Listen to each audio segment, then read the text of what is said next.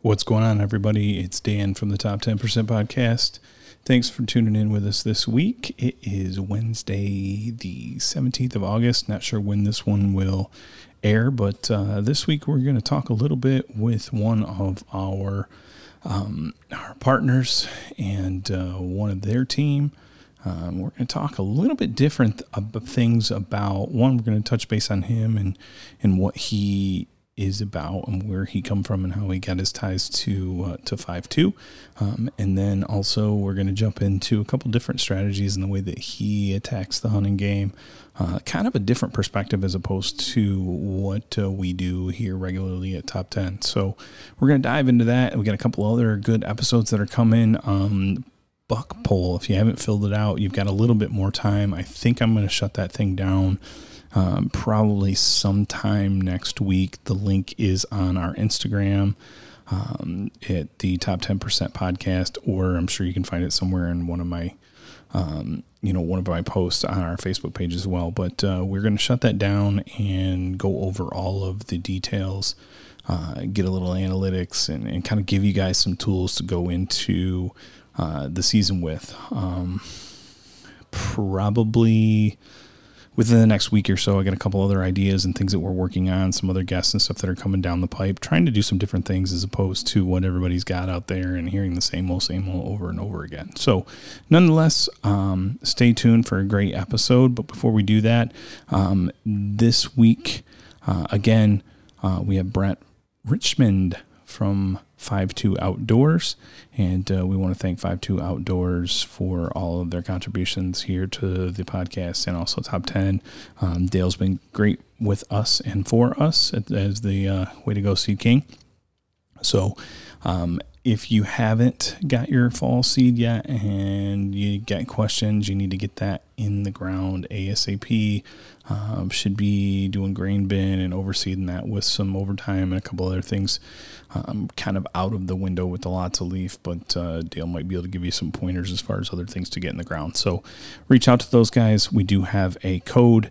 It is TopTen5 or Top 10 spelled out 10. Either of those will get you either 5% or 10% off, just depending on how much you spend. So nonetheless, thanks for all the likes, follows, and shares. And jump on our YouTube if you haven't yet. We got a bunch of new content coming, filming regularly. And then as we go into season here, a lot of stuff is going to be dropping. So, again, enjoy. Bro, I just shot T-Bar. Oh, my God. Look at that toe.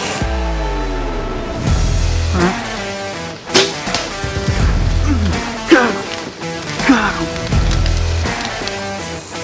Dude, it's a freaking beast.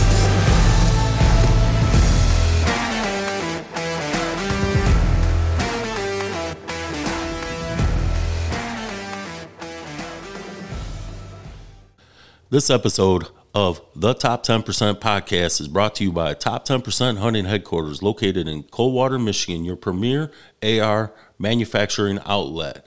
Let's get back to your host, Dan Carter of the Top 10% podcast. Welcome back to the Top 10% podcast. I am Dan Carter, your host.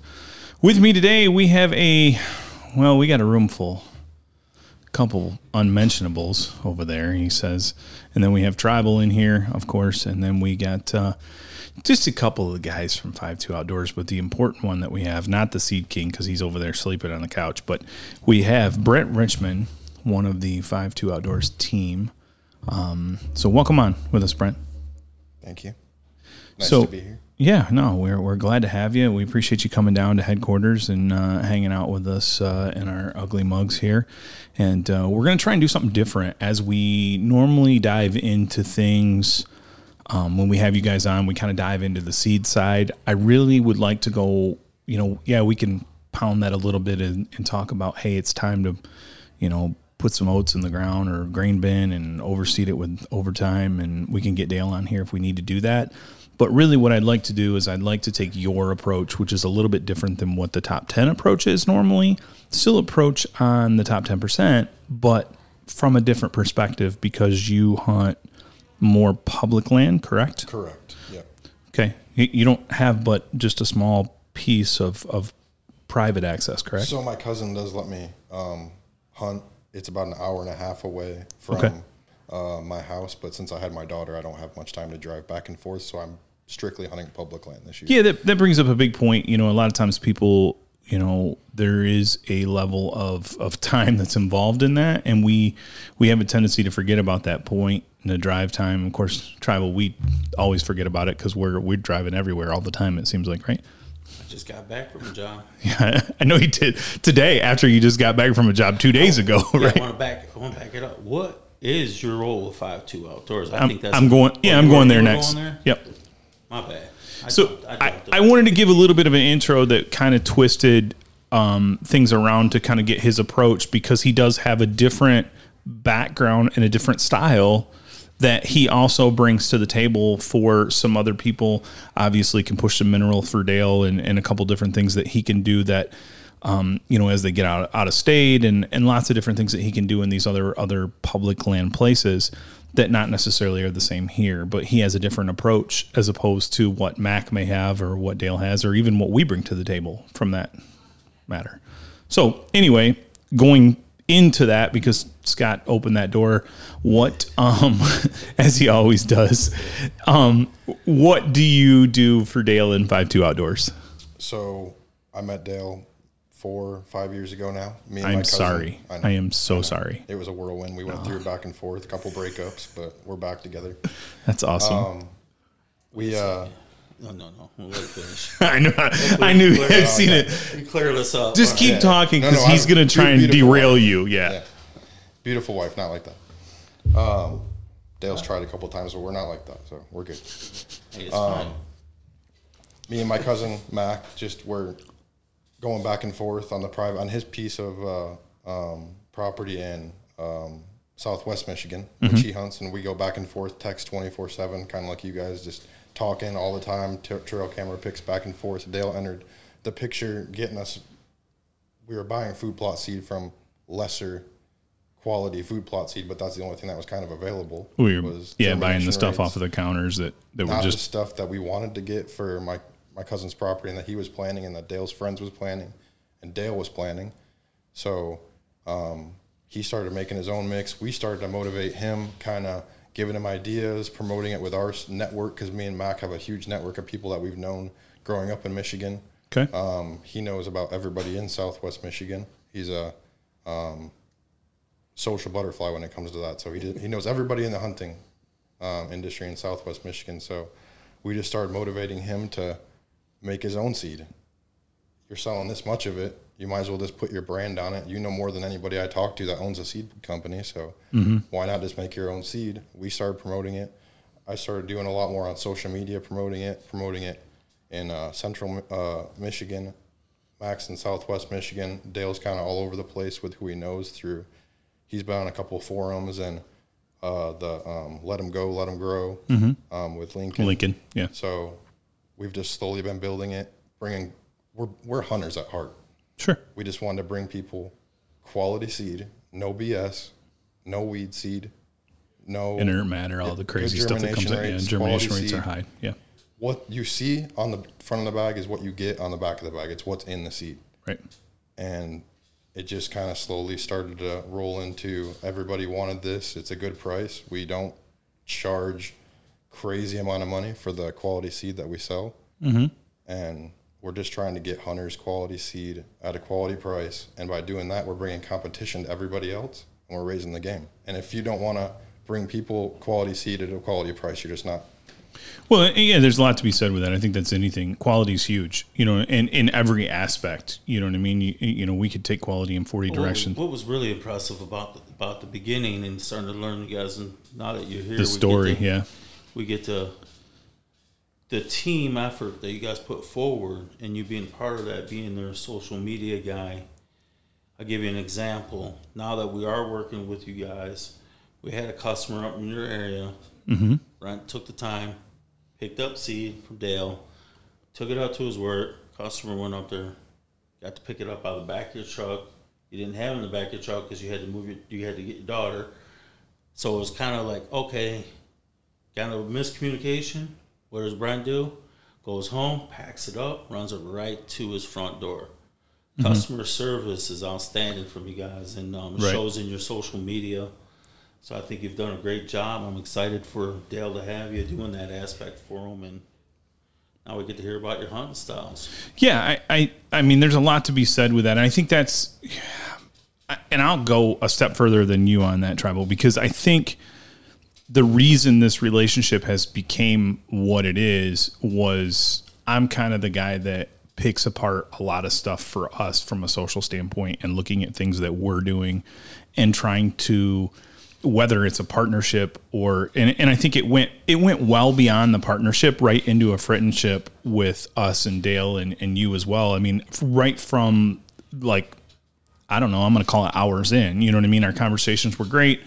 And all of the things that you guys are doing is what we want to do and what we want our people to do with the land management side. And we want to promote stuff that, one, makes, I hate to say it this way, but if we're going to go in and do a job, we want it to look good when we're done, you know, and that says a lot. So that was a huge part of why we wanted to, you know, I guess open that door and jump on board with what you guys are bringing to the table. And we won't allude to it, but I know Dale's got a customer service. Yeah, the customer, all those aspects, the same things that we want to do, and you know we want to provide. And obviously, you've talked about it before and other stuff. You brought the stuff in from where Dale's expertise on the seed side and all those things. We didn't have that. We know enough to get us in trouble, and that was about it. You know, and he's been very helpful for us throughout all that process, and you as well. I mean, every time I've asked for something or, you know, pointed a direction, you've been right there, and you know your responses are quick and everything else. And you could have told me basically to kick rocks. You didn't really know me from Adam, so I mean, I don't think you realize. You know, I mean, you and I go way back a long time ago based on dealership stuff, but it's a whole different story. So, and when you came in, it kind of, you know, remembered. It jarred the memory a little bit, but anyways. What's so that old ass saying that? Oh my gosh, what is that? Oh God, that old actor. What is it saying? I don't. Come on, Dale. You know what I'm talking about. Kevin Bacon. 21 degrees or 6 degrees of Kevin Bacon, or what is that one? Come on, you guys are old. Something 6 degrees of seven. Yeah, something separation of degrees of something. Yeah. I sound like you right now. Talking, just rambling. So anyway, I get a ramble in every podcast, and I'm on. Right? Yeah, I know. Teach you guys real English. It's weird, but like what I'd like to say first of all is welcome to the brethren. So we haven't got the brethren out in a minute. No, we haven't heard of the brethren in a while. We had to talk about that, but anyways, so let's shift gears before it goes down a road. But a couple other things just to let you guys know if you're listening. And Brent, we won't dive deep into this, but I know that you and Dale, you guys got some new things that are up and coming. So you guys need to stay tuned to their website and their social media if you're not following along. It's 5-2 Outdoors, FIVE, the number 2 Outdoors. That's .com. Also the same on their Instagram and Facebook and everything else. And you'll find them all over our stuff too at any of our socials. So nonetheless, let's make a hard stop on that and go right into where did it all start for you? And I mean, obviously we talked about Mac being your cousin and probably family hunting, but you tell me, where's the story? Where did it begin? It started right there. So I grew up in Grand Rapids. Mac's basically my brother, so we're really competitive with each other. We grew up playing baseball, going back and forth. A family event would turn into a shed hunting trip. Easter would end up turning into going fishing. We were always running around the farm. When we were younger, it was more just trying to catch deer on camera, videotaping. I never had permission to hunt any of the pieces. Just because I wasn't in that loop. It's hard to get permission in those kind of areas, but Mac had permission, so I was always more than willing to just help. Going along. I'm whatever gets me in the woods, I'm going to do. Right. And I've always been like that. I've never had permission to hunt really anywhere. Okay. But I've always been right next to him, scouting. I feel like we were a team. Like when he killed something, I was part of it. We dove into it head first. It was just 24/7.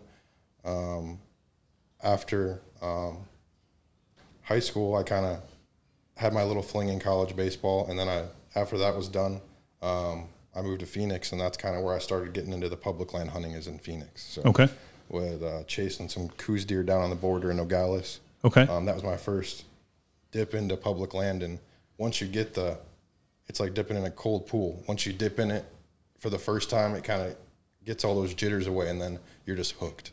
Well, and when that's you start to kill deer on somewhere where anybody in the country can walk, yeah. You killed that deer, it gives you that sense of pride. Like, sure, anybody can go do this, but I did it. Yeah, it's a different, out west is a little bit different than here for sure. And as you start getting into those different regions, one, your hunting numbers are different.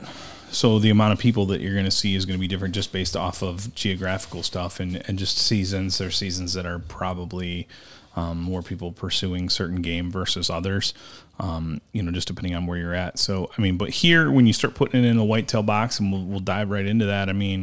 So you are north central Michigan, kind of ish east of GR. In between Lansing and Grand Rapids. Got it. Okay. So we'll call, as the crow flies, west central. That'll work. And a lot of public hunting pressure comes out of the GR market, second largest city in Michigan. So with that, and we already know a little bit that, you have a daughter and, family and time and stuff constricts you a little bit as far as going places and traveling to, some private land access that you have. So what is your direction at home before we get into any kind of out of state stuff and travel hunting? Like, so when you're picking out a place or you're looking at property, and I know you and I have talked about a bunch of this off record and things that you're looking for, but what is your direction as far as going, okay, I'm going to go here, there, and different. I'm going to drive an hour or I'm going to drive a half hour. I know where you're at, so I know there's not a lot of, state land, public ground in that area. There's some, but it's highly pressured. Yes. So I want a place that I can scout. Okay. So I don't want a place that I can just drive and hunt. And I feel like I'm just trying to pick anybody you can try and break down stuff from an aerial map, but once you get boots on the ground, it changes things. Sure. So I want to get out there and be able to hunt and scout. I want to scout first. That's the priority. It's 90% scouting for me. Yeah. So okay. I think there's something to be said with that for everybody. I think that if you put, and that's kind of something else, if you put more into it, you're going to get more out of it. And I think sitting at home and looking at Onyx and studying the stuff, I can tell you about countless hours of Scott and I talking over multiple pieces of property and looking at what we're looking at and why this is good, bad, and different or anything like that, and doing the same thing. Even you and I talked about some property, and you're like, okay, well, and I give my outside opinion. I haven't even seen the map and you're like, no, that's exactly it. So tell me more about that. So that scouting, I'm sure that you do it via Onyx or whatever app you use, and then you pick a place and. Oh, Dale knows I'm on Onyx. When I'm at work, it's still deer hunting. So when I get a free second, it's Onyx. And I was just talking about this with my buddy George. Mm-hmm. The places that I go, I know are going to get hammered with pressure. But the spots that we pick in the top 10%, those bucks aren't going to be at those spots. Right. Otherwise, they'd be dead. Right. So you got to find the spots, and I've heard Scott talk about it before. Where are they backdooring that pressure? Right. It could be 30 yards away from a spot they can't see, but it's just off the beaten path. And you got to find those spots that if you sit there during daylight in the early morning mm-hmm. and you think to yourself, could a buck live to 5 years old walking here in daylight on public land? If the answer is no, it's not the right spot to be. Well, yeah, and I think there's a lot of, like, you hit on something that I want to backtrack a little bit with. Like, when you take those times, and like you said, Scott has touched on it before, and we've talked about it before, but like the backdoor side, it kind of reverses the game a little bit when you hunt public. Is instead of us being so, obviously you're still concerned about being backdoored and whatnot and trying to get yourself into position, but you can't go in and cut a bunch of stuff down. You're not hinge cutting. You're not creating plots. You're not, maybe you might be in an area that has state funded, plantings of ag and everything around you, but maybe not. And then you do have to look at it, like you said, you have to look at it like, how is the deer backdooring this pressure? And as much as we talk about pressure so often, it's a huge thing to look at what you're doing and how you're doing it, and then comparatively put that to how everybody else is doing it, and then how is the deer going to avoid all of what everybody else is doing and make a change to do something different. Am I right? Yes. So when you see a parking lot full of 4 or 5 guys, you don't go, oh, man, got to go to the next one. You go, oh, wow, they pinched these deer down into a really tight area. How can I get there maybe before those people get there? So when they get there and put all that pressure on them, they squeeze down into a really tight area to hunt, which is a perfect example of what we did in Illinois this last year. Mm-hmm. Dale and Mac did, when it's 3 guys, it helps. Yep. So if you have 3 guys and he can go scouting one time, we can go scouting 6 times, but only 2 trips for each person, and you communicate that. So right. Dale and Mac went down there and scouted. They found a really thick area that's holding a lot of deer and does, because that's what bucks like. When we go hunting out of state, they try and find the does. Well, I mean, we were all trying to find a significant other. We went hunting too, but we went to high probability ladies' nights. Yes. And I mean, it's just what we did, you know. The spot that we found was a really good spot. We thought it was far enough off the beaten path. Mm-hmm. I was seeing does, big mature does. Like there should be a buck behind these does. The first couple of hunts, I'm like, I'm not in the game. Like, these bucks are just missing me. So I get down from my stand after a morning hunt, walk over about 60 yards, and there it is in this pinch point coming down a hill that you cannot see from anywhere, about a mile and just over a mile back. And there's just big prints in it. And it's just 30 yards away from these does, but you can't see it from anywhere. Well, you and I talked about that a little bit too. I remember you said something about that specific spot. You couldn't even detect that from like looking at an onX or anything like that. You had to get the boots on the ground to be able to find that spot. And sometimes those saddles or pinches or, you know, anything like that, creek bottoms, anything like that, have a tendency to show up when you are walking. And maybe it's for onX, it looks good, but maybe there's a deadfall there that stops everything and changes it even more. You know, I mean, I've seen that too. I mean, I got a spot in Illinois that's a similar spot. It's on private, but it pinches deer down across the river from me to where they will actually cross the river and go back across the river from my side to get to where they're going to the ag. So it's kind of a weird deal where, like, but it is because of deadfalls in a storm. And there's 2 trees that come down and they go out in the water. So they will go into the water in a shallow spot of the creek and go around it. And it's crazy how that works, but it allows you to kind of get in on that funnel or that weird obstruction to be able to target something. So now what about here? I mean, I've just tried. This year is the first year I'm going full on Michigan Public, so I'm just trying to find a buck that's good enough for me to kill. So you already found one. I already seen it. I did find one. Yes. So my goal this year is to shoot a 120 in Michigan. Okay. On public, which is definitely the top 10% of what I found so far. Mm-hmm. Yeah, for sure. And then 140 out of state in Illinois. That's my goal this year. So good. Those are good goals. I mean, that's respectable deer. I mean, travel, you can chime in at any time. You know what I mean? That's respectable deer anywhere. And then to do that on public with all the pressure, especially in the area you're in, that's huge. Yeah. I mean, the 10 point that I found is not the biggest mass deer, maybe only a 3-year-old, but he looks like he's maybe around 125, 130. Yeah. And he's been there for a month and a half, and the thickest part surrounded by 5 apple trees that you cannot find unless you walked right up on them. So, yeah. Yeah, that's good. And I found the scrape in those apple trees in March. Yeah, and I big community scrape in that area. And you can't see that. It's off the beaten path in the middle of nowhere. Right. It's a big giant community scrape, and they're not there right now. But I know where he's at. He's about 80 yards from that right now. He'll be there eventually. Yeah, checking. Well, I mean, hopefully you get him on the ground before then. I mean, I think the intel that you have right now, I think it's going to be, honestly, I wouldn't be surprised to get a call within the first week or so going, it's done. You know, I mean, obviously, if you can get up there and the weather's right, especially if we get a good cold front or something like that, or you catch him in the morning coming back like on. Is he fucking jinxing him? I'm asking. I'm not jinxing him. Did he just jinx him? I'm not jinxing anybody. I sure sound like a jinx. I'm going to jinx Dale, not him. Oh, you can jinx me all day. If I shoot a deer, I shoot a deer. I know. That's why I say, like, I don't care. These guys, him and Matt go crazy about deer hunting. It's 24/7, 365. And it's supposed to be that way. I mean, these guys find spots to hunt. They ask me where do you want to go hunting? I don't know. Pick a spot. I'll I'll take off and find my own little spot, and I do. Yeah. You know, I just let these guys do the hard work, and then don't bother me.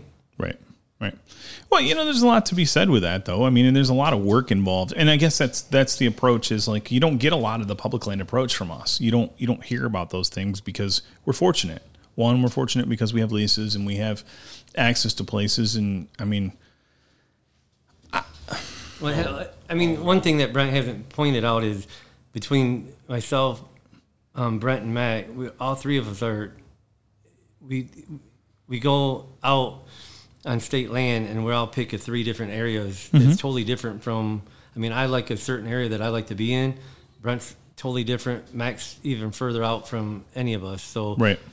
I mean, when we're all scouting, walking through, You're looking for something different. We're all scouting on one piece, and it's like, okay, you know, I don't really like this, but we're picking out stuff, you know, that Mac wants. You know, Mac likes that spot, and we're just, you know, going through it. We're, you know, when you get 3 sets of eyes on it, on one piece, you learn a lot more. And then we keep going, you know, I mean, we put on, you know, the first year we went to Illinois, Mac and I think we went, 14 miles on Saturday, and then we took off to go to southern Indiana, and we started going, and it was going to rain, so we turned and went back, and we walked another 8 miles, you know, back in Illinois on Sunday. It's a grind. Yeah. It really is. I mean, and that's kind of where it comes into play. I mean, we're fortunate, you know, to be able to put out cameras, and you know, in today's day and age with cell cams, I mean, that makes it an advantage. I know you guys have cameras in places as well out of state, but that helps. It really does. It helps you find those niche type places to be able to get in and get, you know, I mean, maybe the access sucks and it may take you a mile or 5 to get there, but you got to do something that somebody else isn't going to do. And everybody's preaching that now. I mean, there's so much of this. Everybody wants to be the public land guru and everything because 1 or 2 guys took it, you know, and I'm using 1 or 2 as a vague statement, but you get a group of guys that start pursuing deer from a public land standpoint, and they did what everybody else wasn't doing, and they were successful at it. So that's why they were successful. You know, they put themselves in that top 10% of public land hunters, and therefore they're going to be successful on the top 10%. So, and I know we're hearing a lot of that, but that's where all this stuff comes into play, and taking multiple eyes and multiple minds and looking at it and going, hey, here's the deal. And every outside opinion, you know, I mean, it's one of those things where it's like you and I talked. We could always. Brent's just getting going. Right. This. Yeah. So I mean, he's learning. To me. But without even knowing you guys, I think we all have the same mentality. That's why when Dan reached out to me on Instagram, I'm like, Dale, like, this is it. Like, this is perfect. We got to join up with these guys. Like, I did just start on it. Every year I try and get a bigger buck than the last year. That's huge. That's what I'm trying to do. And that's what we want everybody to do. The people that listen and follow. You know my opinion. Shoot whatever you want. Right. It's your tag, whatever makes you the adrenaline rush. You know, it is a big craze right now. The public land hunting is a big craze, and I would apply my same methods to it as I would hunting my own particular ground. So if I didn't have ground that I didn't own, or if I didn't have under lease or contract or something for that matter, I would spend countless hours. Right. It's the boots on the ground. In the most advantageous, most accessible.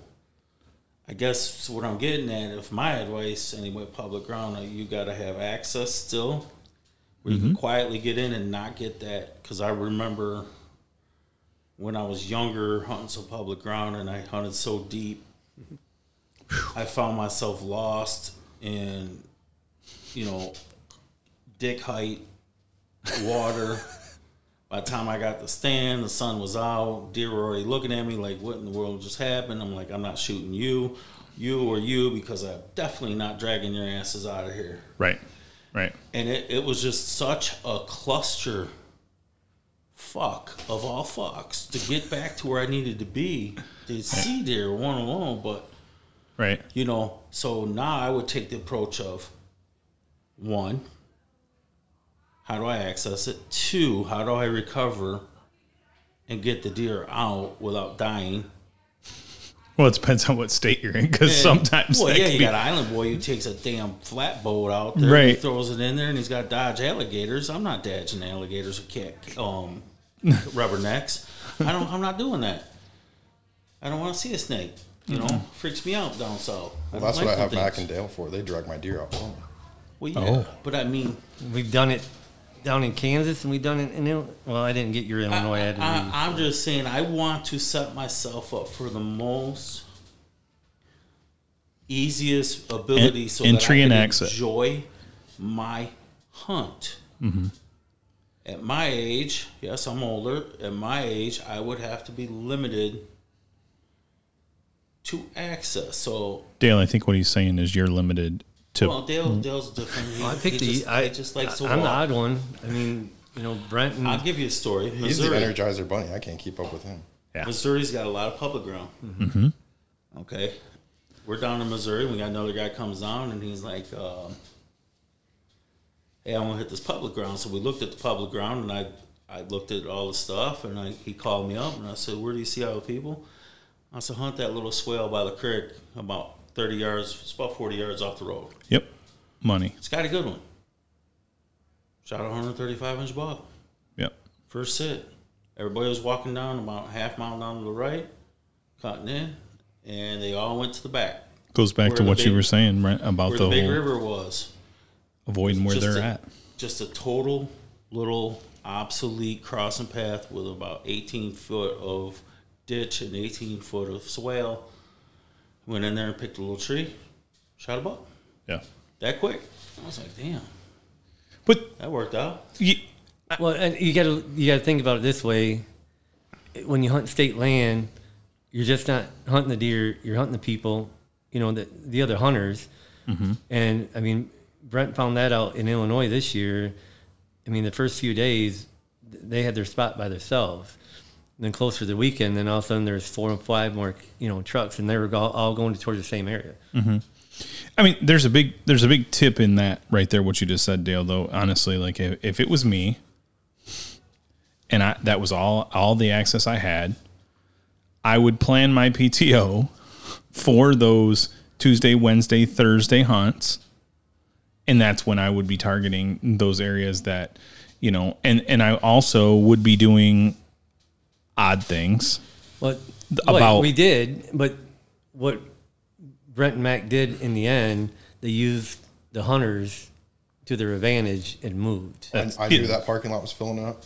My last morning, it was a cold front coming through. I didn't want to get out of bed. It was my last day. I was exhausted. I knew that parking lot was going to be full. I got out there early.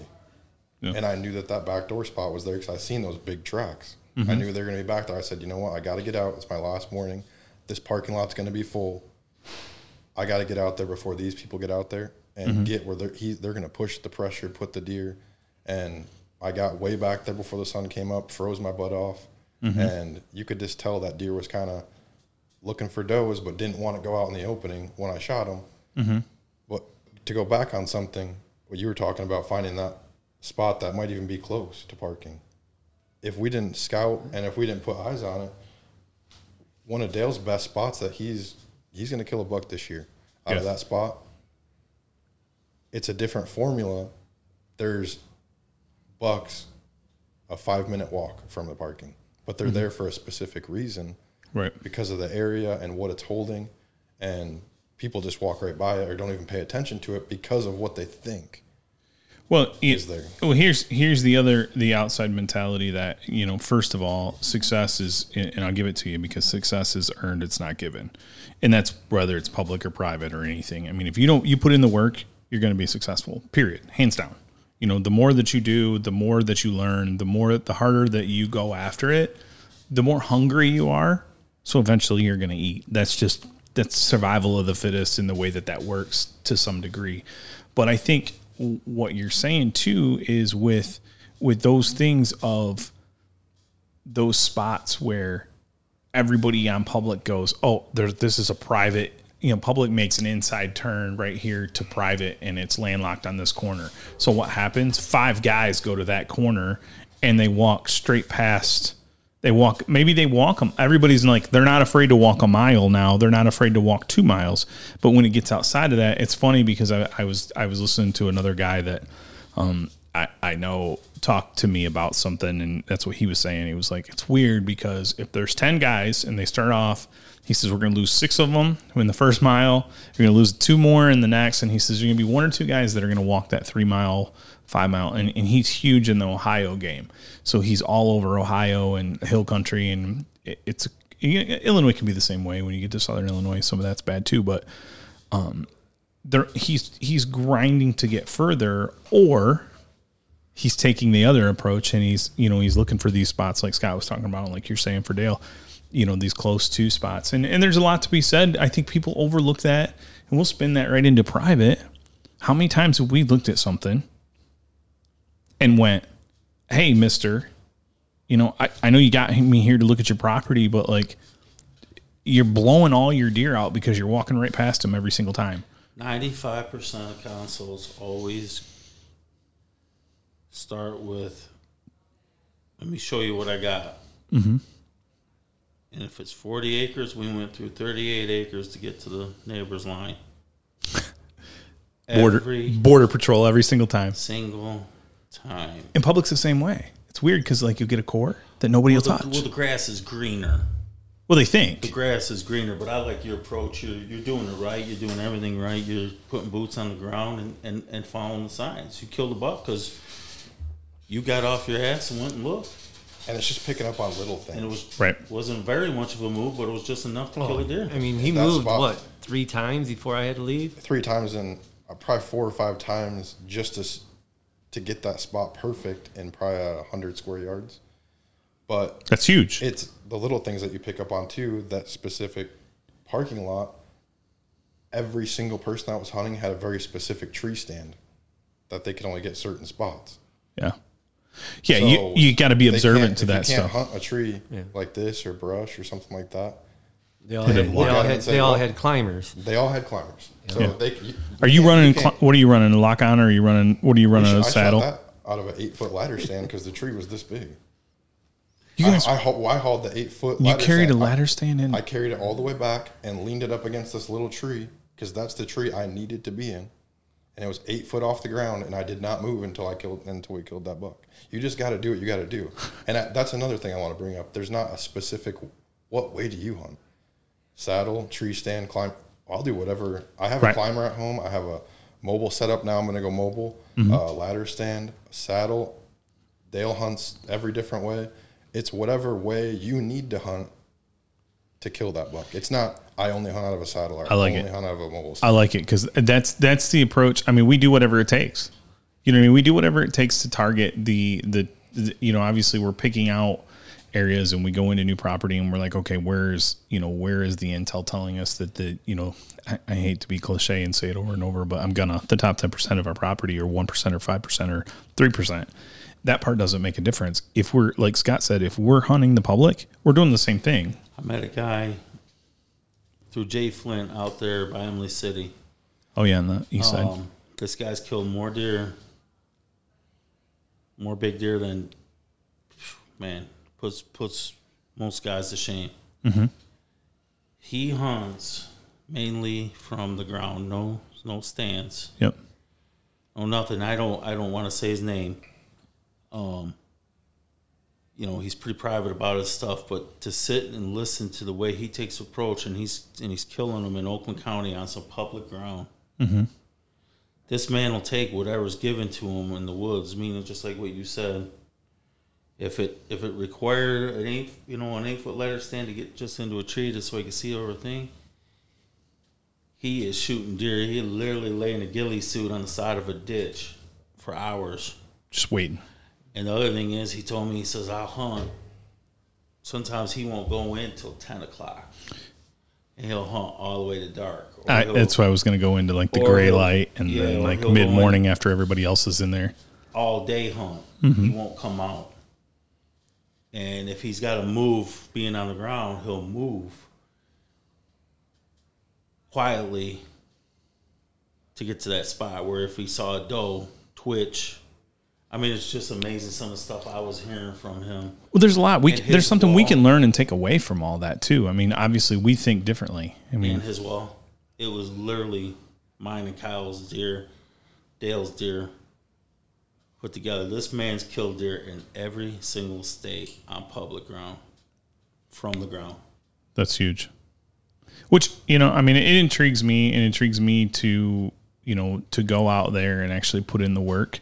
I think I wish I was where I'm at now 20 years ago, 25 years ago.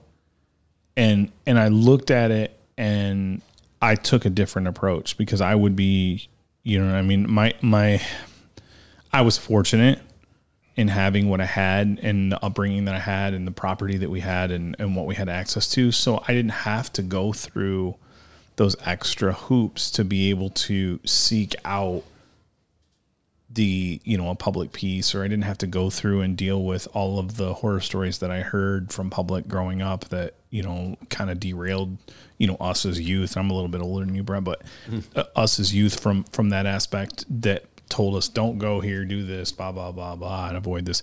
Had I known what I know now and was the hunter that I am now then, I think my success level, and it wouldn't have made a difference to me going through the same approach as what Scott just said. You would target it the same way that we target our private land. You would target it the same way, looking for those other key indicators. These guys all got climbers. Oh, okay. They're looking for a 20-inch tree that's straight as hell. Ain't no 20-inch tree straight as hell in this area. So I'm going to the middle of that swamp and I'm going to sit on this island, and guess what? I'm going to harvest a buck and they're not. Because they're going to push them all right to you.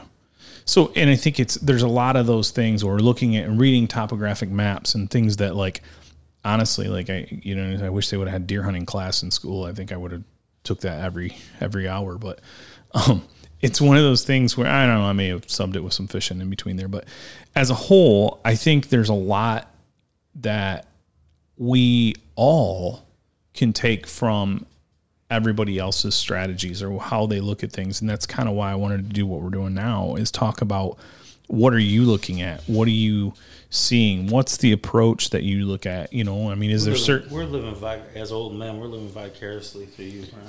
Yeah, I mean, we really are. Literally, like, you know what, man? That sounds sweet, but I really don't want to do that shit, because I know I'm getting a leg cramp. Mm-hmm. I know I'm getting a leg cramp. But some people they just. I got a whole bottle of Aleve in my backpack. Like, it's their passion. Like, that's just what they think about constantly. Like Kyle, that's all he thinks about. That's all me and Mac think about, is deer hunting. Right. And well, that's about all I think about too, for the most part. everything. But it's still a different scenario on that. You know what I mean? It's still different. Each person has their own formula. Brent and Mac You just gotta figure it they're out. always on it. I mean, it's not a week that goes by that in our group text there's a picture. What about this spot? What about this spot? They're just trying to. I mean, like in Illinois, we've been there. Last year, I mean, Mac was down in Kansas for 4 years or 3 years before we went, and Brent is constantly, in Illinois this year, he's changed. He's totally different from where he was, last year. Mm-hmm. And it's, it's the constant change in your game. I mean, we went down and scouted, and you went twice, and I got something on that before. Don't forget. Figured that out, and Yeah. he found a whole different spot. Well, I'm going to spin this a little bit. So he found a different spot. Why did he find a different spot? Because was he unsuccessful at the first spot? No. Did he have historic data or anything for this spot? He just wanted to try something and change the grind.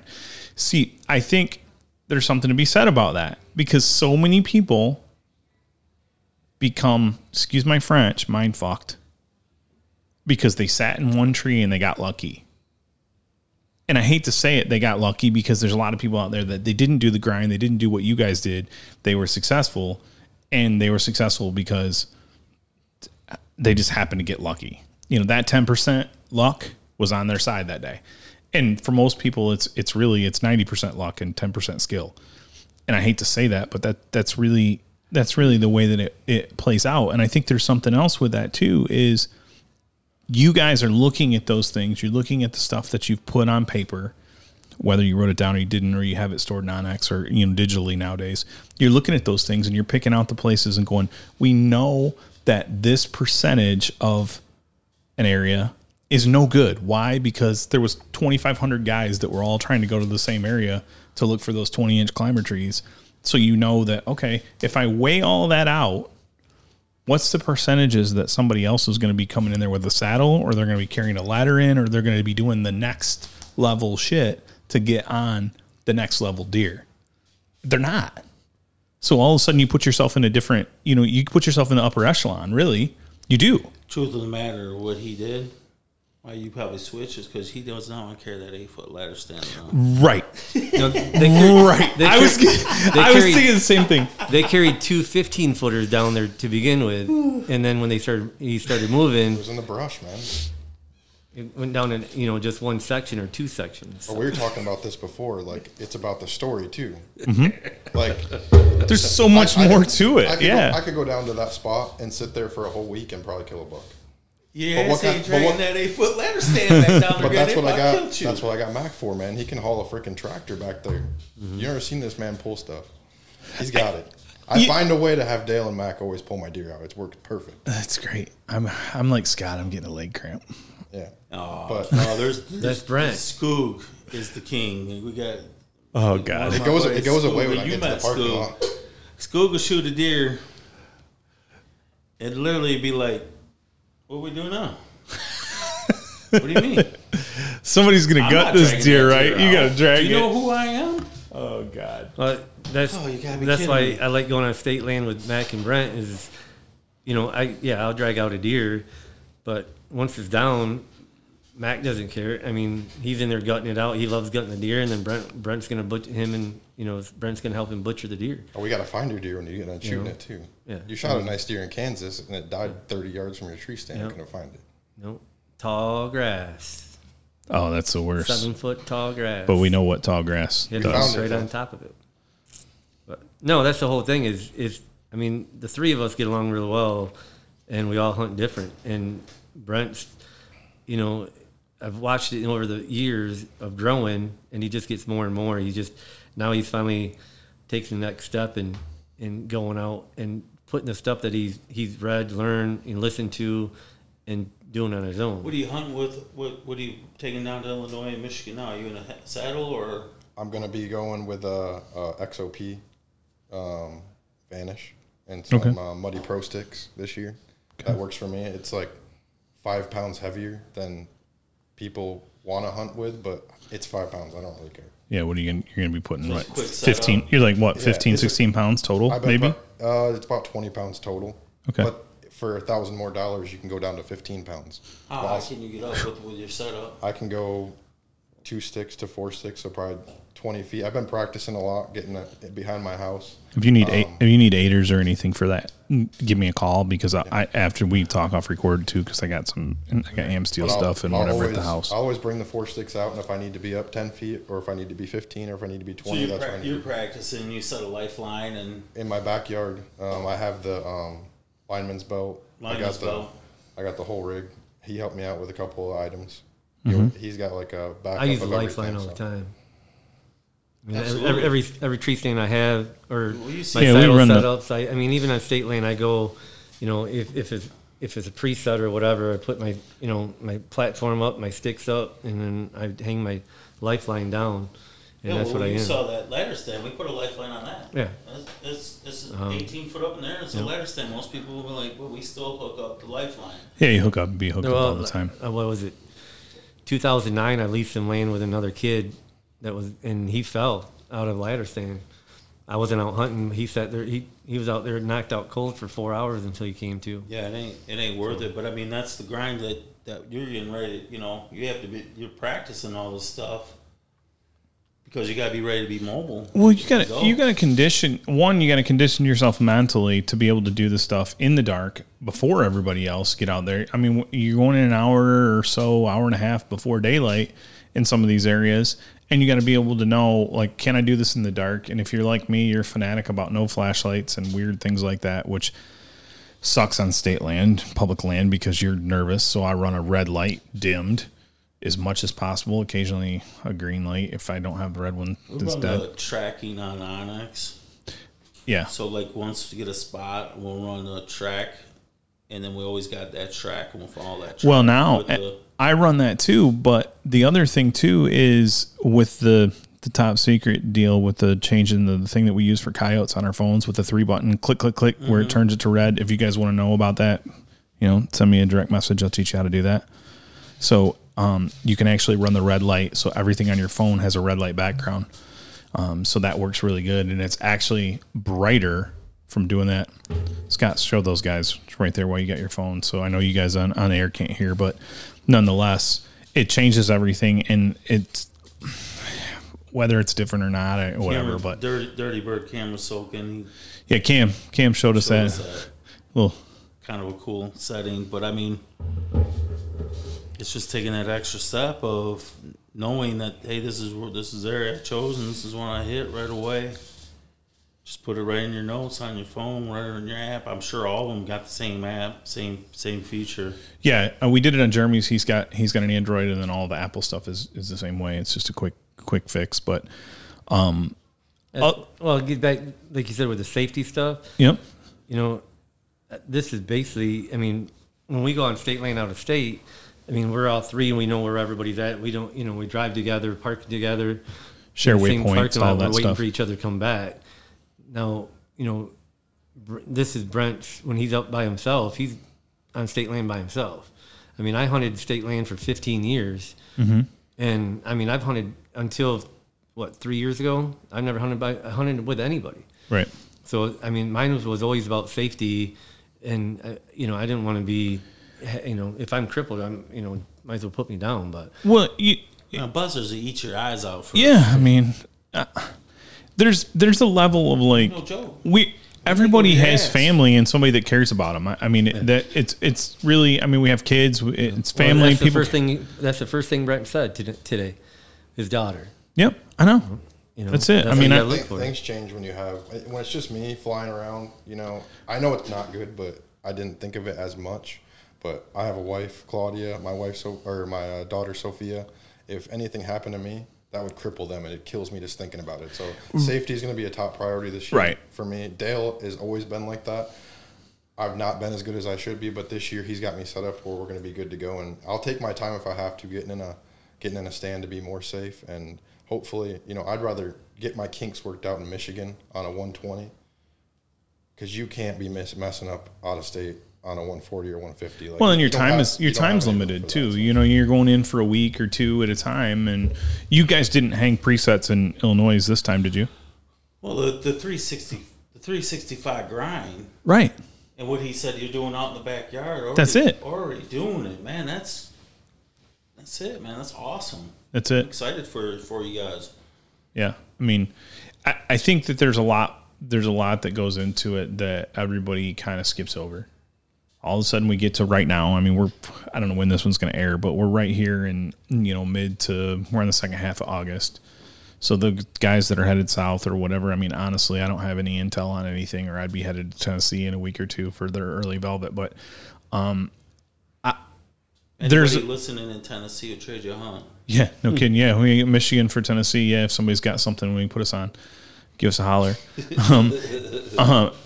There's a level of. You got me off track there for a second. There's just thinking out loud. I know I don't know what I was gonna say actually. Now I lost it. Completely lost it.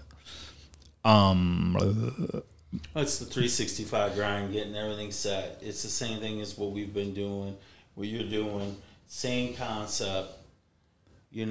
My advice for what you guys, always use a crosswind. Yep. Use a crosswind. Try to identify the bedding areas. Like if you're hunting down there closer to the rut, let's get on the cross side of it. Try to punch in as tight as you could get. Elevation changes. Look for those elevation changes in bedding and things like that too. There's other stuff that I look at too, but like Scott said, the crosswind. Look at your prevailing winds in the area and start evaluating that and going, okay, with a prevailing wind, can I get here?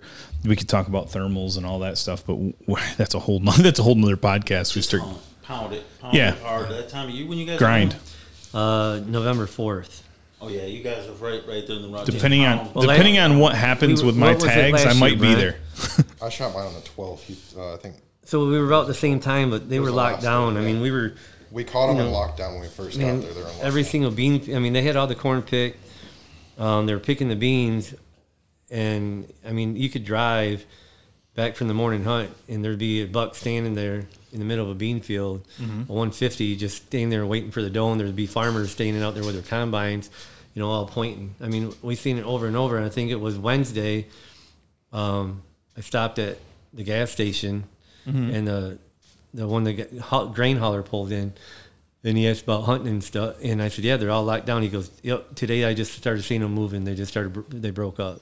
Yeah, that's having that intel and having somebody like that too. I mean, I'm fortunate to have a couple contacts in Illinois that give me some information from that aspect too. But I think if I had to give you, I could give you some days. I could give you some days that you probably wouldn't think about that historically for me there have been, for whatever reason, better. And one of them's going to be this year. It's going to be like a Tuesday, Wednesday, I think. So like I'll probably, depending on what happens with our other property, I will probably be there. Although my one farm's a little bit different there this year. So who knows really what's going to happen until we start getting some intel from that. And I don't really have cameras soaking. I haven't really put any effort into, I hate to say that I haven't put any effort in Illinois yet. Shame on me. We've been everywhere else, but we haven't done that yet. So, one thing I like about state land is the unknown, but it's also when you have your own property, you got your own 40 acres, you got your tree stands already preset, and you already know it's there. You know what you're doing every time you go out. On state land, you have no clue. I mean, you know where you're going to go to sit, but you can run cameras. There's always a surprise factor with the cameras. Yeah, always. I mean, no matter if it's private on or state not. land, you never know. I mean, you could have 300s pushing deer, walking out early, walking out late, and they kick everything up. You never know. But on your property, on your 40 acres, you pretty much know what the heck's going on that property and when to, when you should be able to hunt and not. That's where you got. That's the state land is tough. You got to have a little lesson in something. When we set up a farm, I knew it was coming. I'm ready. I like it. Absolutely. So, I love it. So when you set up a farm, like I'll use my particular farm so it is set up for the rut, meaning it is a doe factory 100%. But I cut it into interior corridors. So you use the example of a buck hovering a doe in the field. He's hovering that doe because he don't want to fight. Mm-hmm.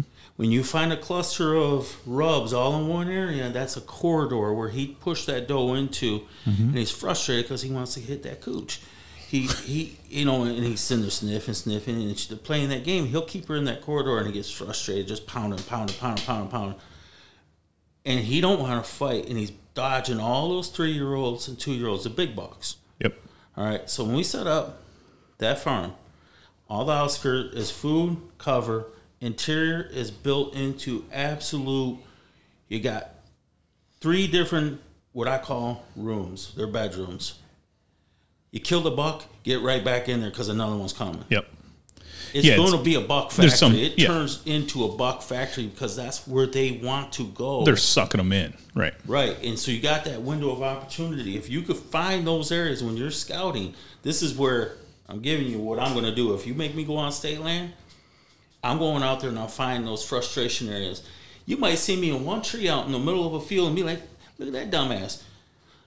That out November 4th, I'm rolling out with that buck that was standing out in the field. Well, we could go into a whole different thing about a single tree in a field. I got a different take about that for some other reason. It but gives a direction, but it also, like, one of the biggest, craziest, wildest hunts I've ever been on was with Kyle when he was just a youngster. Very first hunt, we're hunting in Illinois, and he got to see something that you normally don't see. There was a buck, and we were on the edge of the river, and the buck literally pushed the doe into the river. They're standing in the river. I could shoot this deer. He's in the 160s. Holding her in the river. And he's pounding her in the river. Yep. And all we need him to do is she comes up and squirts up. It's a money shot for him. Mm-hmm. But they're putting on a show. He can't shoot that far. He was young. I remember the story. He was young then. 3 bucks are circling, and that doe is getting so nervous. But they're not coming, they're on the other side, and another one's over on this side, but they're all kind of circling that buck. It's just, he just wild-eyed and crazy, and all of a sudden he just takes his antlers and smashes that doe as hard as he can right down under the water. He's literally trying to drown her. And it kind of was like, he's killing that deer. I said, oh, he's going to kill her. Yeah. You're never going to see this. This is awesome. People don't understand that pouring rain. It's a different mentality. Yeah. And then finally she squirts on. She's trying to choke water, and he shoots up and he chases those other 2 bucks off, and the other one's coming down. All of a sudden he comes flying Superman down back in the water. Boom. They lock up. The younger one shoots back up into the thick. I mean, it's nuts. Such an awesome hunt to see that stuff, though. And then later in that hunt, what even made it better. It rained so hard, Kyle, I said, I got to get you out. He's just a little guy. I said, I got to get you out. We get down. My bow was hanging in the tree. He's got his little bow, good for about 20 yards. And he says, what is that coming? I said, oh, my God. Mm-hmm. It's Bullwinkle. There's nothing we can do. Step off the path and the doe. I said, when she comes by, draw. Same path that she walks. Put it on his shoulder and let it fly. Done. And it's a 200-inch giant, absolute mega, the monarch of all the whole area. Everybody was after this deer. And he walks, the doe comes and he draws, and she caught just enough movement. She jumped. He jumped a little bit and he stops. I went, meh. She stops and he hits it, and man, he torched hair off that 200-inch typical giant. And I was just like, you'd have been ruined if you shot that deer. Right.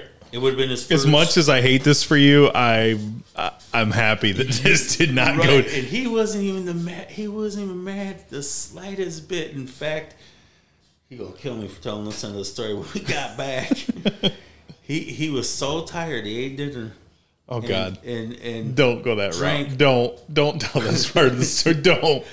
Poor little dude, man. He drank himself with some tea to where he was comatose. Yeah. I had to pick him up and tuck him into bed, but I mean, he to this day he'll never forget that hunt. But that's what these bucks do. If you find that on state land where there's a cluster, a cluster on an edge or in a drop, they like to get out of other bucks. Islands. So when we create a farm, like today I created a farm, and it was all about crosswind and creating that drink and creating on the back side an area where it popped up to where now I got 360 degrees for a buck to move through there. Mm-hmm. And it's hinge cut, tornado cut, and everything else to where he could get in there, and you only got 3 ways to get in. Did you just invent a new term? Tornado cut? Did you just tornado is a different term. When we tornado a property, I know. I wanted you to explain it. This property was already tornadoed previous year, and now we got corridor. But now we're in with the pond, with everything else. And I told him, when you shoot that buck in here, go get your daughter and put her right up in the tree stand. Yeah, because it's going to happen. The other one's coming right in. Yep. Because he's got multiple 5-year-olds in there. I say he's already got some good footage of some on camera already. So well, yeah, and I take intel on there. That's one of my clients' farms to where I get to have a little insight inside there. Well, and help and point direction and stuff like that too. So right, I know the quality of the deer there. So I mean, not to jump on you. No. That's the thing right there. You know the quality. I mean, we know what we're looking at, or roughly what size or where we're going, but we don't. I mean, we have cameras here, there. Kansas, we didn't. That's the whole thing. That's what I like about it. I mean, I can see deer out of my window at the house with my cameras or whatever. It's the same ones over and over. Hey, let let me spin on something though. Identifying new deer. Hold on. We get deer that I can identify, but I also get new deer every single year. I will get probably 4 new 4-5-year-old bucks from the surrounding areas that will end up between October 26th through November 15th. And once November 15th hits, they're going. Now I got Hide 40 deer in there, but I don't gun hunt. Right. And they're stuck in a little area, and they will not come out of there at all. So I mean, it is all about pressure and everything else. But where you guys are going to state land, and I'm sure you're already looking at it and starting to see when you guys. This is just my take that I would take, but you got more experience on state land now than I do. I used to go when I was younger, but back then when I went, it was with uncles. Right. They were moving deer, literally moving deer, and they said, "Well, it's the old school here. I mean, it's the old school way that rounds down, and this is how it works. Single deer that pumps in front of you. That's just it was the old way. Yeah, that's how it was. We had so many doe tags, and we had so many buck tags. If a spike horn came through, that spike horn better have a bullet hole through them. Yeah. Well, and it's kind of where I was going with that a little bit too. Is like where Dale was kind of saying, you know what the deer are. Well, let's throw all that out. Let's throw wireless cameras. Let's throw all of that stuff in the trash right now. You throw it all out, and irrelevant to any of that is the gear and the stuff that you use. Does it help you? Yeah, absolutely. Does it change the game a little bit? Yeah. But so if you throw that stuff away and you, I mean, what it does is being frank, it makes people lazy. It makes them lazy, and they don't go in there and they don't do the grind work that you guys are doing. They're not going and making the scouting trip. You know what they do? They leave here October whatever 30th, and they're like, trick or treat, here I'm in Illinois, and I'm just going to walk into state land and I'm going to kill a big deer. Do they get lucky? Yes. But I mean, you look at it like the spot Brent picked out. I mean, he picked it out for a reason, right? You know, back in March. And now if he puts the trail camera out there, that's not going to change anything. You know, he knows what we saw, the sign, the pass sign, the shut. I mean, everything there. And, you know, you put your cell camera up. Okay, you get pictures. Now you know what size deer there are there. But you kind of have a feeling already what's there based on the rubs and the scrapes. Well, yeah, you're gathering intel because what's your gut? What made you? What got you to click? What was your gut like when you got in and said, "This is where I'm going"? So I want to not break down the area too much, but these deer anywhere. It's not just the spot we're hunting, but when they get pressured, even the locals talked about it. They cross the river back and forth because they know somebody's not going to cross the river chasing them. They bounce back and forth. So you identify, okay, river crossing, river crossing, river crossing. Yep. So you got 4 or 5 river crossings.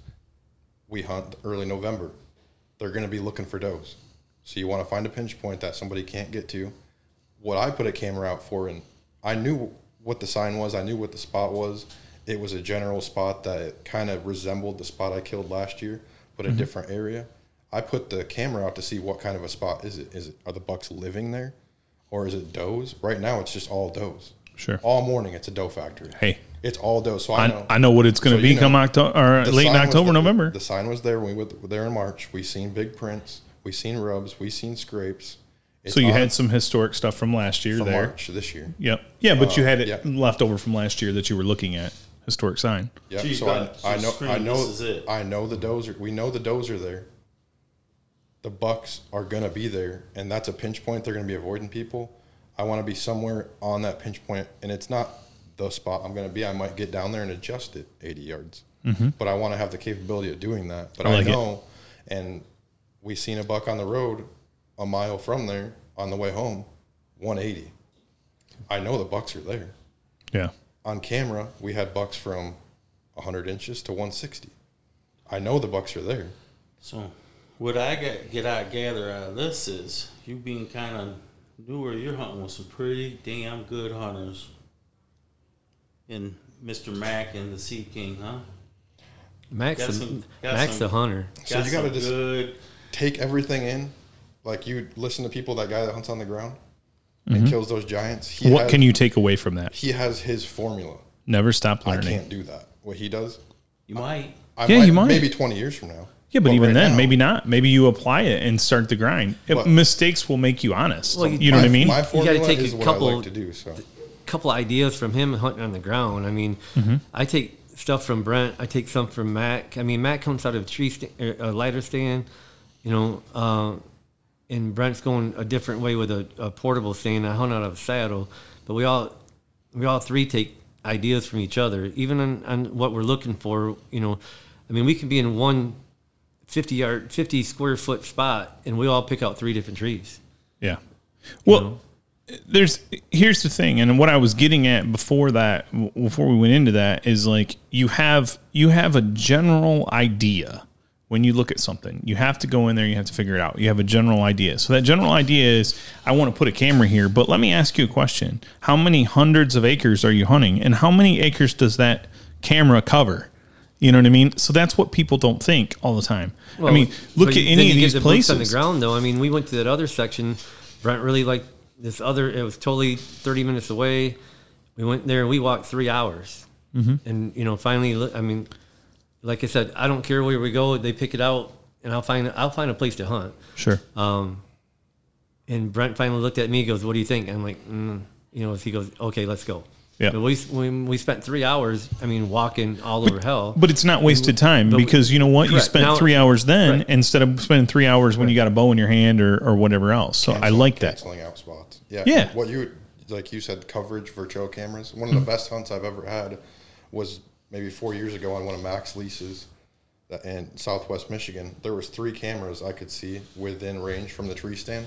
I seen 11 bucks, 20, 25 does, a buck chasing a doe in the field. Not a one on camera? Not one of them walked by any of those cameras. Right. So if you were to go back and pull those cameras and you're like, oh, there was no bucks out here today, no deer at all, but there was 11 bucks. I could give you a story back to early trail camera days. Yeah, it is. And I use cameras for how many people are walking by here. That's what I was going to say. I was going to ask you if you guys use the cameras for access as far as putting on a people access area as opposed to anything like that. I mean, there's so many different ways to go about it. I'm going to have people walk by me all day long. But they're not going to walk. They're not going to most likely not going to walk right under you. But that's going to be great. People walk past me within 5 feet of me from my tree. And how many? I mean, Mac sat on the ground the first night down there because we got in late, and he saw a big 10 point. I mean, I saw when I finally got down. I finally moved down in there. I mean, I saw 3 bucks that were over 140, and you know that was a difference. I mean, right. I'm not that far away. These guys are farther away. I mean, the other spot I found down there is 40 acre that was closed to hunting for almost 10 years. And they just opened it back up. Nobody knows about it. Yeah. You know, but his spot down there is, I mean, I told him if he wasn't hunting it, he's a fool. Yeah. I mean, for the sign that you have down there. Yeah, I agree. I think there's definitely something to be said about, you know, what you and I talked about with it off record and those things. I think there's definitely, it's a good area. You know, even looking at it from, call it the 10,000 foot angle, looking at what you described, still travel. You and I would look at that and go, that's a high percentage spot. It really is. And for somebody like you said, and by no means to make this as an insulting way at all, somebody that has less time in the woods as we have, I'll give it to you because you're doing exactly what we would do. And, you know, I give it to Dale and Mac for helping you along the way as well, because you're in listening to what you're doing and looking at all those different angles. But something we were talking about this earlier and talking about a different area. And I was listening to a podcast, I think on our way back from Kentucky, that they were talking about there was an actual biological guy that they did radio collar type stuff that they were tracking deer. So they had this deer on this hunting club, whatever you call it, somewhere down south, Alabama or something like that. It's like just shy of 2,000 acres. No, it's Mississippi. MSU guys? It was the MSU guys. Yeah. It was not the MSU story. This is a different one, but I've heard the MSU story where this deer lives within. Nobody could kill this deer, and it dies of old age at like 9.5 years old, and the deer scores like 100 and high 70s. I mean, 176, 177, somewhere in there. And when they found out, and they had all the historic data of this buck over the course of time of where he was at in this core area, and everybody walked past him every single time, and all these people, and he was just like literally 30 yards over this ridge, and he was there, and he never ventured outside of that block and stayed within that particular area. And I think we don't give the deer credit for their personalities, and we get some, when they're younger and they wander, and we're like, oh, that deer went 3 miles or it went 5 miles. I mean, I think that people don't look at that and go, oh, I mean, for us, we can walk 3 and 5 miles in 45 minutes, an hour? You know what I mean? We really can. So why a couple hours max? I mean, if you're slow, then maybe 3 hours. I don't know. But why wouldn't a deer do that? Or why wouldn't they travel a certain area? But I think we overlook those spots. We overlook those places where, I mean, hell, this deer, there was like 25 people that hunted this thing. And I'll let one of you guys tell the MSU story if you want. But there was like 25 people that hunted this that were a member of this club, and nobody ever harvested this deer, and only one person seen him on the hoof. He was like the ghost. They had trail camera pictures of him for years, and literally, and it was like less than 100 acres, like 70-acre parcel that he stayed within the whole time, and nobody ever hunted it. And they just looked at it and was like, it's overlooked. I don't want to go there. But why? Because the heart of it was thick. Tall grass, that was mentioned. Some different things in there, but it's crazy. But the MSU story was the same principle, within. But I mean, I think there's some deer in that MSU story, man. They traveled long ways. The one crossed the Mississippi River twice a year. Yeah, like 13 or 14 miles or something like that. I was fishing in Tennessee with my dad on Tim's Ford, and we're ripping along. And I don't remember when that was. It's been a few years back, but we're ripping along, and I'm like, what is that? And there's a deer in the middle. I mean, I can tell you guys that I know that have seen deer out in the middle that fish big water for salmon, have seen deer out in Lake Michigan. Like, what are you going to swim across Lake Michigan? These deer are crazy. But, I guess it's just something to get away from pressure, or you don't know what they're going to do or whatever. But I don't think we give them enough respect for the degree of animals that they are and what they. I mean, I guess that's why we pursue them. This is just for the next level. So as we'll wind it down, because Dale's falling asleep over there. He wasn't going to say anything, and he's chiming in all left and right over there. So I knew that was going to happen. So, what if you could take something now, Brent, that you've learned, or something that what would you give to a listener? Say hopefully we don't have too many young listeners with us dropping our explicits and whatnot. But if we do, if somebody that's listening, guy, gal, kid, what you two, Dale, what could you guys give to them that they're looking at a piece of property, or they're trying to do whatever? What can you add and say, what was the biggest thing that was given to me as far as information to be able to target the deer that I'm targeting, or look at things from, the 10,000 foot view before putting boots on the ground or whatever? I mean, floor is yours. You tell me. What could you give them? So the biggest thing I can say is when you're hunting a mature deer, it's a different animal than just a white-tailed deer. Mm-hmm. Like when you get to a buck that's 4 or 5 years old, it's a different animal. And it survived, and it might be because of his personality. Mm-hmm. He might just be reclusive, or it might be because this buck is really smart to avoid pressure. Evasive, yeah. But the best way to do it is to stay humble, take all the information you can from people that have done it before you, listen to them, get all the information you can get for them, but put boots on the ground yourself. And you don't want to fail. You want to continue to learn.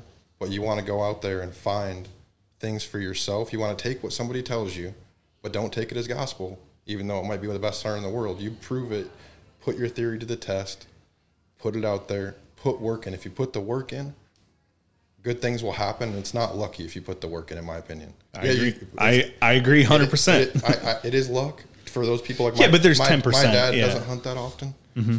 He shot a beautiful 143-inch buck in West Virginia. Mm-hmm. Right after he got done popping a Coke can and throwing it down on the ground. it's a beautiful deer. But if you want to actually put the work in and do it consistently, that's why I'm switching up spots. I want to prove to myself that it wasn't luck. Right. Did I just get lucky the last 3 years? No, you earned it. No, but I want to prove to myself by finding a new spot if I can do it again. Well, confidence And if is I can key. do it again and keep getting it, keep improving, always keep improving. Yep. Listen to people, stay humble, and the biggest thing I want that we preach at 5-2 Outdoors and you guys preach is build a legacy. Teach these kids that it's okay to pass deer. Yep. If you want to, somebody said, if you want to prove to somebody that you can kill a big buck but pass it, take a video of it. Yeah. I passed this 120-inch buck. Look, Right. I could have killed it, but I didn't. Right. Do a legacy. If the kid wants to shoot a spike, like you said, let him shoot a spike. Get bigger. Teach them. Just keep teaching them. Get them hooked. Like, it's all about passing it down to the next generation and leaving a legacy. Yeah, I agree. That's a good answer. I think there's a lot to be taken from that. I mean, I think there's obviously that's why we're all sitting here right now is we're wanting to give something back. I mean, that's why I come in here and I sit down and I do these just because, one, I don't like to hear myself talk. I really like to talk about hunting. I like to learn more. Tribal, enough. Yeah, whatever. Dale, I'm not trying to hear it. I'm not trying to hear it. Listen, I've rode. Yeah, I've rode in the car long enough to hear you two's conversations. Like, stop, both of you. So, anyways, I think it's one of those things that, on that note, we're gonna wind it down. Well, I want to add this. Here, see, speaking of talking, our guest was really Brent. Brent, your social media grind for a company is appreciated. You do a super job for 5-2 Outdoors. Yeah. On top of chasing your passion, and your daily grind and raising your family, and giving. It is literally a grind to keep up with social media and keeping it going and keeping your brand going and keeping your SeedKing happy. It definitely. I'm happy all the time. Well, yeah, he's doing a hell of a job. Oh yeah, well he has. I mean, you can tell the difference. And I mean, it's- since and he it's kicked me passion, off so- it, then So there's a great steakhouse down the road. Right down there in Bronson, Bill's? down there on the Red Pill Steakhouse. Yeah. So I mean, I know you he's guys going the opposite way. So, but I It's just only- want it's Not only now, three- he's- it's only it's 3 miles minutes. down the road. I just, But you just know wanted, what? I got one thing to say. I mean, since Brent took over the social media, the 5-2 Outdoors has really grown. I mean, just in the social media platform, just everything has. I mean, it's taken off. That's why these two guys click so well. yeah, They kind of got that artistic, hear themselves talk side, whatever. yeah. But then one more thing is, 5-2 Outdoors has a new blend coming out this spring, so be ready. we already It's gonna be a said game we changer. oh god, I've been you working- used, I've you been- used the game No, changer hey, term. It is. Trust me. You're going to love it. I already know. I love it. I think you it's will. going to be good. You guys are going to, everybody out there, stay tuned. It's going to be great. There's other stuff coming too, Dale. Why you just drop one thing, the fertilizer man? stuff. I mean, I got The juice. You get the juice? I mean, I'm working on 4 different more fertilizers, biological inoculants, stuff to spray after you spray Roundup to dilute it in the ground and get your microbes feeding, get your bacteria going in the ground. Whoa, you just went too did you technical. catch all that? No. Oh, I mean, I got no. all that. It's good. No, I like that. I like all of that stuff that's coming. So you guys need to stay tuned and watch what Brent puts up and Dale puts out. And I don't put anything out. I'm not allowed. I no, got kicked off. I said what Brent puts out. What Dale? that I come just up wanna- with. Yeah, I just want to say, though, when we support each other on social media, like, I just like to support people that have the same mentality we do. Like, when I share, like, or comment on your guys' stuff or promote your guys' stuff to my friends, It's the passion, yeah. Packer Max, that's an amazing product that can't be beat. I mean, you can get the same stuff for 5 times the price, but he's Right. already got something that's the best. So, Well, I mean, like when you reached out to Brent on Instagram about, working together and all that, I mean, Brent texted me and, I mean, actually he called me, which he doesn't do much because he's always so busy. And he's like, dude, you got to do this. You got to do this. You got to get into this. He goes, he wouldn't shut up. That's He okay. would not shut up. I mean, Yeah. he was passionate, dead set. Well, they're that claiming I had that that's all we do anyway. Well, but I had to get a hold of you guys, and and I'm like, okay, I will. He goes, no, seriously, you have to do this.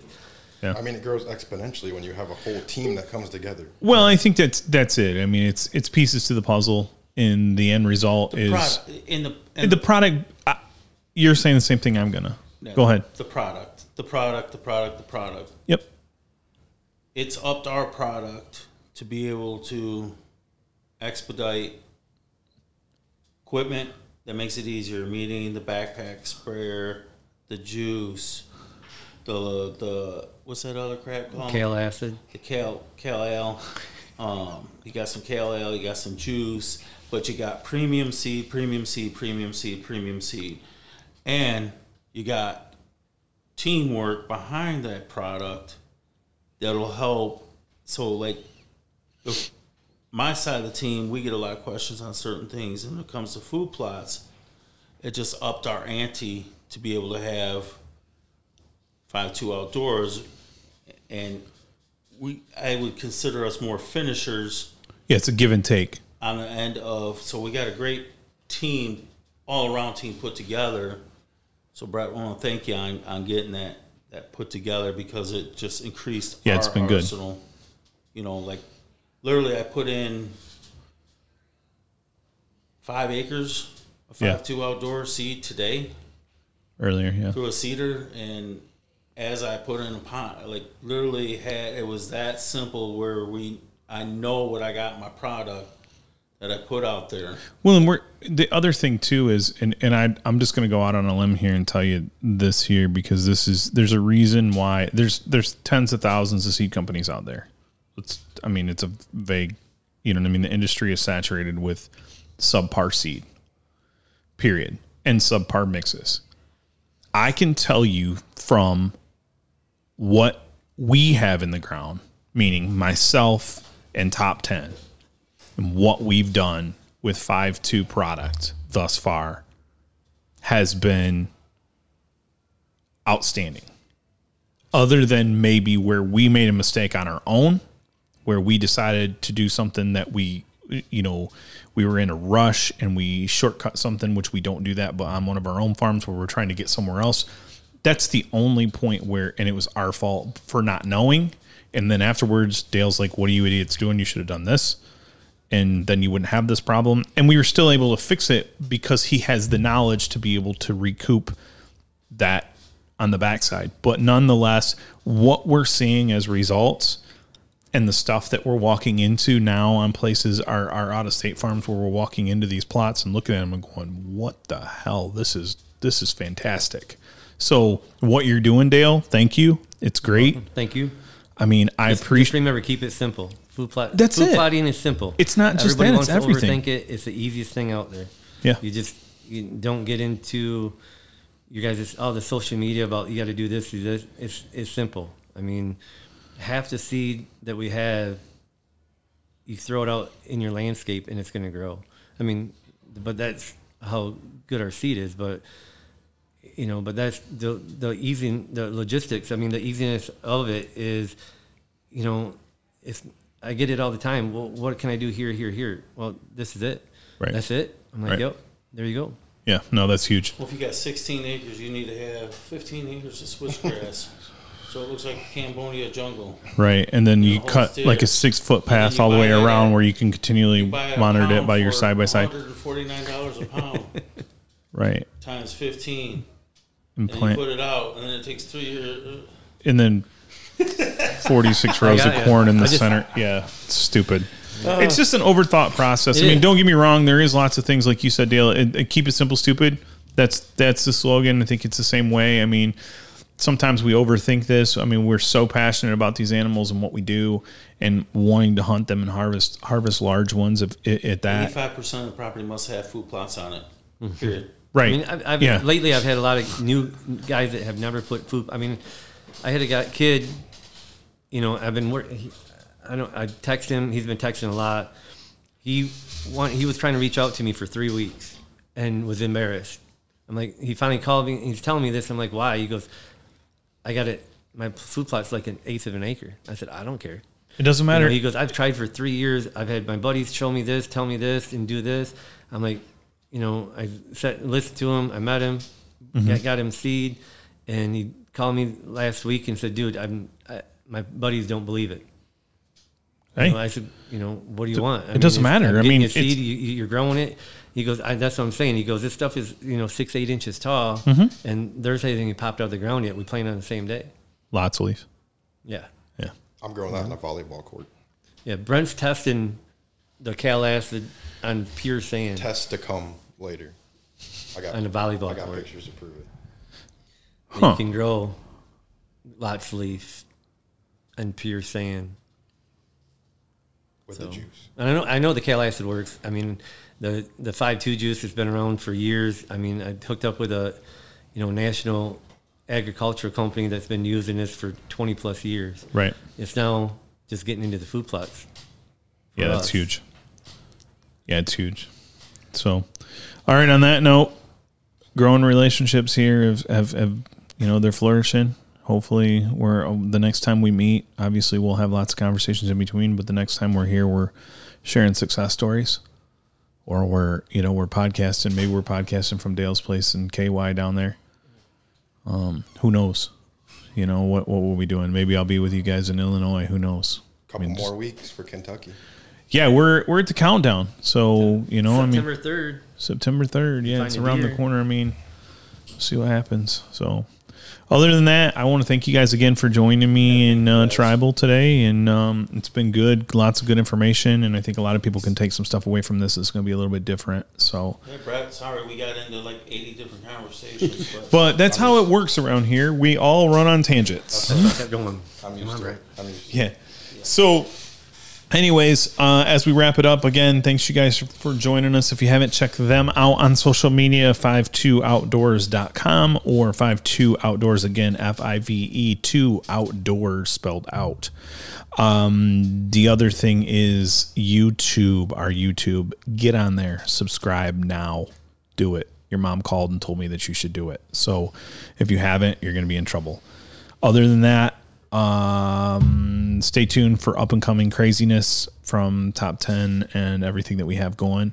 Hopefully we'll have some success stories, new videos dropping here in the next week or so on YouTube as well. So we're going to hit the deer world hard with everything we got going. So other than that, thank you again for all the likes, subscribes, and everybody following along.